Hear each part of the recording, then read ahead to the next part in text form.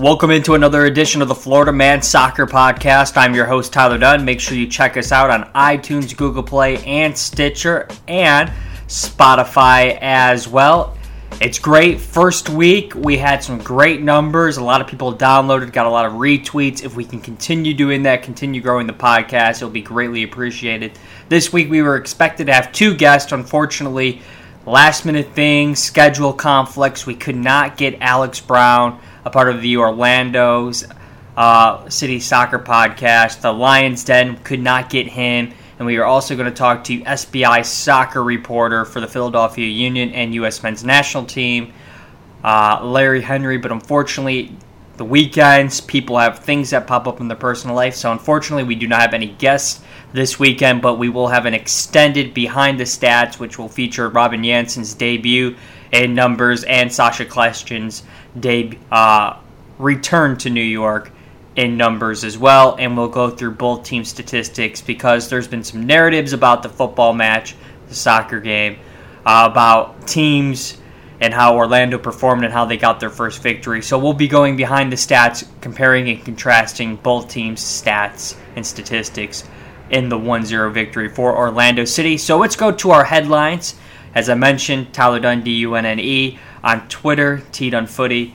We're going to go to our headlines. As I mentioned last week, our first episode, this is going to be something that we're going to be doing that can kind of reflect on what's going on in the local community, what's also going on, big stories, and big story pictures that we know of. So this week, number one story, it's obviously for me, it may not be related to Florida soccer, but it's everything. It's the U.S. women's national team and USsoccer.com not selling any women's jerseys on their website. And for me, that's just a joke. I get it that, Christian Pulisic and Weston McKennie and Tim Weah, they're these known commodities. They're up-and-coming young superstars. But it's a joke. It's the 20-year anniversary of the women's national team winning the World Cup. You also have a team full of tremendous world-class players in the women's national team as well. The fact that they get so much disrespect, the fact that little girls and little boys who want these jerseys can't have these jerseys, and let's be honest with each other, I'll be honest, I'm more prouder wearing a woman's jersey than I am wearing a man's jersey when it comes to the U.S. soccer team and the national teams. I'd rather wear Ali Krieger's jersey. I'd rather wear Alex Morgan's jersey over Clint Dempsey and Josie Altidore and Landon Donovan. Yeah, it's cool that you guys can beat Panama and you guys can beat Mexico occasionally. But when I talk about Alex Morgan and I talk about Abby Wambach and we talk about Megan Rapinoe, we're talking about people that have won not only the World Cup, they've won the Olympics too. They've gone out and gotten great results. They've gone out and became world champions, Olympic champions. I won't be the first one to say it. I won't be the last one to say it, but our ladies team is head and shoulders better than the men's team. And I think it's a fiasco. I think it's a joke that people can't purchase their jerseys on the official U.S. Soccer website. We'll transition to our second story. We talked about it last week, Inter Miami. They won their lawsuit. They will be building their new stadium in, I think it's Miami Beach Park in downtown Miami, in a metro area of Miami, on the north side of Miami. They won their lawsuit in the city, and Inter Miami will be negotiating a 99-year lease, which will be a little over $3 million a year for the lease. So good deal for them. Good things for the great city of Miami with their soccer team, and hopefully they can eventually get that stadium going. Hopefully it ends up being as successful as we think it's going to be. And, that's the thing, right? On paper, a lot of things sound great. In videos, everything looks great. It's just the execution, and hopefully they can execute it brilliantly and things can turn out perfect for Inter Miami. And our last major headline, quote-unquote headline, it is Orlando City. They got their first victory, but it was inspired by a players-only meeting prior to the game against New York Red Bulls. And this is something you like to see. You like to see veteran players like Nani, who it is said that he was the one that orchestrated this players-only meeting to talk about the mentality of the team, needing to get a result, needing to grind out these victories. You know, the Chicago result was just a maturity issue. They should have done better. You're up a man, you're up a goal, you just go to the corner and you just see the game out. They didn't. They tried to get greedy. They got greedy, and guess what? One great cross changed the game, and guess what? They ended up losing out on 3 points. And then obviously last week against Montreal, it got absolutely hammered. They were down 3-0. They got a late goal from Dom Dwyer, and who, yes, he scored a few goals this season, but he hasn't been influential. He hasn't been that spectacular for the money that he's paid and what he is meant to the squad as a DP player. So you want your DP players to change the games week in and week out. And unfortunately, Dom Dwyer hasn't had that this season. But hopefully after this players-only meeting, after a great bit of skill in the game that led to the only goal in the game from Dom Dwyer, hopefully that can turn Orlando City's season around and hopefully can turn everything into a positive. Because let's be honest, Orlando could easily be have 9 points, 30 seconds in a VAR decision. They could realistically have 9 points on the season. But we're not jumping into that game yet. We're not going to talk about that game. We're going to jump into the Tampa Bay Rowdies. That was our news headlines for week 2 of the Florida Man Soccer podcast. We're going to jump into the Tampa Bay game. And really cool for them, they're actually doing a little cool partnership with the Tampa Bay Lightning tomorrow, which is today when you're listening to this. If you're listening to this on Monday, they are going to be social media captains for the Tampa Bay Lightning, who lead the NHL in points, won the President's Trophy, which is the team that ends up with the most points in the season, the regular season. They're the number 1 seed. They're the best team in hockey, one of the best teams in the last 25 years just overall. So pretty cool that the Tampa Bay Rowdies, coming back from St. Louis, will have this opportunity to be, going to a Lightning game and being able to get that exposure from the hottest team in American sports. It was a 1-1 draw. Guenzati got himself they earned a penalty after a horrible handball from the St. Louis defender where his hand was nowhere near the body. There was no one around him for a couple of yards. He gives away a silly penalty. But in that instance, it was from the 60th minute to the 75th minute, Tampa Bay Rowdies had 81% possession. The Tampa Bay Rowdies had 81% possession when they were down 1-0 against St. Louis. In St. Louis, chasing the game, they changed the formation, got a little bit more flexible, and they got a good result. Ended up 1-1. Late opportunity for St. Louis. Great goalkeeping at the end to stop it on the line in the 96th minute. And Tampa will maintain their perfect undefeated record, 2 wins and 1 draw. It had to come to an end, but a great start on the season, 7 points from the first 9 USL games. And lastly, the Orlando Pride, our women's team here in Central Florida, they went to North Carolina on their first preseason game, and unfortunately they lost 4-0. But let's be honest, it's preseason. I've seen some of the best teams in soccer ultimately end up losing games, right?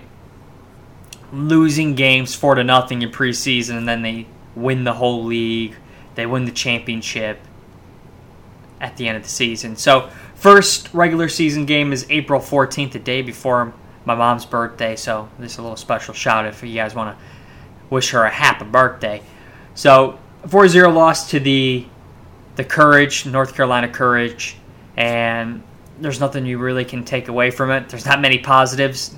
The Courage are a better team. They got a great result, and it's only preseason, so let's not take things too seriously, and let's not look into those things too deeply. And let's get to it. Orlando City versus New York Red Bulls. 1-0 victory. First 3 points of the season for the Lions. And we're going to go behind the stats here with both teams. Orlando City, they completed 57.1% of their passes. And there was this narrative that I saw on social media, on Twitter. People trying to say, oh, Orlando, it was a horrible performance because of their pass accuracy.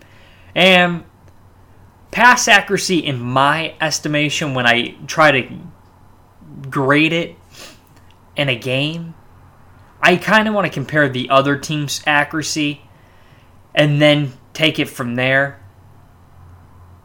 New York only had 62.8% percentage. They only completed 5.7 more accurate passes, right? Less than 6% better. It wasn't like the New York Red Bulls were like Pep's Barcelona or like Pep's Man City. They had great possession and they just passed the ball all over, and Orlando just had no idea how to get the job done or keep the ball. It wasn't that way. Possession was pretty even as well. 54% for New York, the home team, and 46% for Orlando. So the game was even. Both teams didn't particularly pass the ball that well. We can read that in the stats. But this is where it becomes very interesting for me. Orlando City created 6 chances in the match.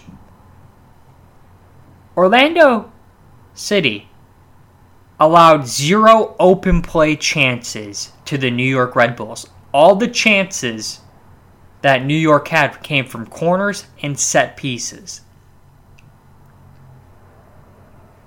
Orlando City, who conceded 3 goals last week, got played off the pitch against their opponents, Montreal Impact,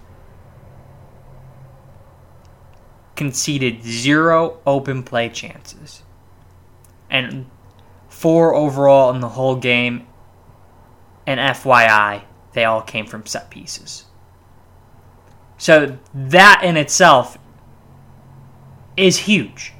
New York Red Bulls are always favorite to go to the playoffs. They're always one of the people's, oh, they could be a dark horse. They could be the team that does it, right? Could it be their year?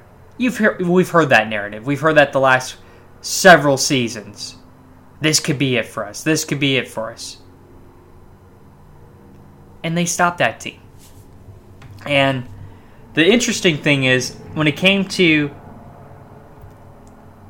passes inside the penalty area, New York only completed 6 out of a potential 24 passes. That's 18 incompleted passes. That should tell you how good the defensive debut of Robin Jansen was. And his numbers were tremendous. 7 recoveries, 7 clearances, 3 interceptions, 2 tackles. That, my friends, is brilliant. Debut, new country, having visa issues. Is he going to play? Is he not going to play? He has a lot going on. He's going to New York. He's going up against Wright Phillips, who's one of the best center forwards, one of the best strikers in league history. And he blanked him. What a tremendous debut. 7 recoveries, 7 clearances, 3 interceptions, and a perfect 2 for 2 on his tackles. Just a tremendous day at the office for Robin Jansen. And that's something that I think Orlando City fans have talked about, and neutrals have talked about Orlando City. They need a strong center back, and Robin Jansen could be that very, very strong center back that can help them in the long run make a potential 6th or 7th seed in the playoffs. And maybe next year that's something they can build on, and maybe even get higher up that ladder and potentially be looking at those 1, 2, 3, 4 seeds, getting into the playoffs and being a team that they can cause an upset. That's something that Orlando currently right now doesn't have that kind of vigor, and they don't have that kind of reputation currently in MLS. If they were to make the playoffs, not a lot of people are fearing Orlando City. But Robin Jansen playing the way he is, and if he can continue it like this, there's going to be definitely conversations about him being a top center back in this league, and also could be one of those guys where everyone says, underrated guy, this guy's this guy's that. It's like David Accam. He played for Chicago Fire. Nobody knew how good he was, and then he goes to a more soccer appreciated city in the Philadelphia Union, and people are appreciating how good he is. Everyone used to say, "Oh, you got to see David Accam. He's amazing." And now when he's playing in a market where they're getting more than 500 people at a game, people are able to see that. And the visibility of ESPN Plus is definitely going to help that out for Orlando City as well, and fans of them. And one interesting thing that I did see that really stood out for me, the crosses, right? New York only completed 5 of 25 crosses. That just tells you that the defenders got into the right position at the right times. The team had over 43 clearances. People talk about clearances and saying, "Oh, that's horrible. They have these recoveries." No. Clearances means you're getting the job done. That means if the ball is getting into a dangerous area and you're getting that ball cleared. Sometimes you clear it and it ends up going into a position that could lead to a potential attack. Orlando were a perfect 43 of 43 on their clearances. None of their clearances ended up going to an attack or lead to an error. That is a strong performance. And my man of the match was Sacha Kljestan. 1 goal, 1 chance created, 7 recoveries, 6 aerial duels won, 3 tackles, 2 take-ons, and 2 clearances. People are talking, "Oh, when you score goals, it doesn't make you man of the match." People that say that, they're very binary, right? Because if you use your eyes and you allow your feelings. I've even said that Sacha Kljestan has not had a good season. I was writing down his statistics from all of his matches, and including this game, he's only created 3 chances all season. 3 chances. That's not good. That's horrific to have 3 chances, especially when we talk about a 2-2 game against New York City FC at home. A game against Chicago in which Chicago were down to 10 men for, I believe, the last 25 plus minutes, including stoppage time. A thumping, obviously you can say, "Oh, it was a thumping to Montreal," but that game had opportunities. They created opportunities. I believe Orlando had 6 opportunities created in that game as well. So Sacha has not had the best of starts of the season. He's an older guy. Sometimes it takes a little bit longer for players of that age and that ilk to get themselves in that preparedness and get into the match fitness, get that sharpness back. But it was a beautiful goal. I have to give Dom Dwyer credit. Last week with Riley James, I was critical of him. Riley was critical of him, but the way that ball kind of floated up to him, but kind of dropped perfectly into his chest, and Parker not having the assurances to step up into the play and just get that ball cleared, allowing Dwyer to take it on the chest, play it with his weaker left foot to Matinho, and it was just a great cross. And that's how you're supposed to utilize that width, right?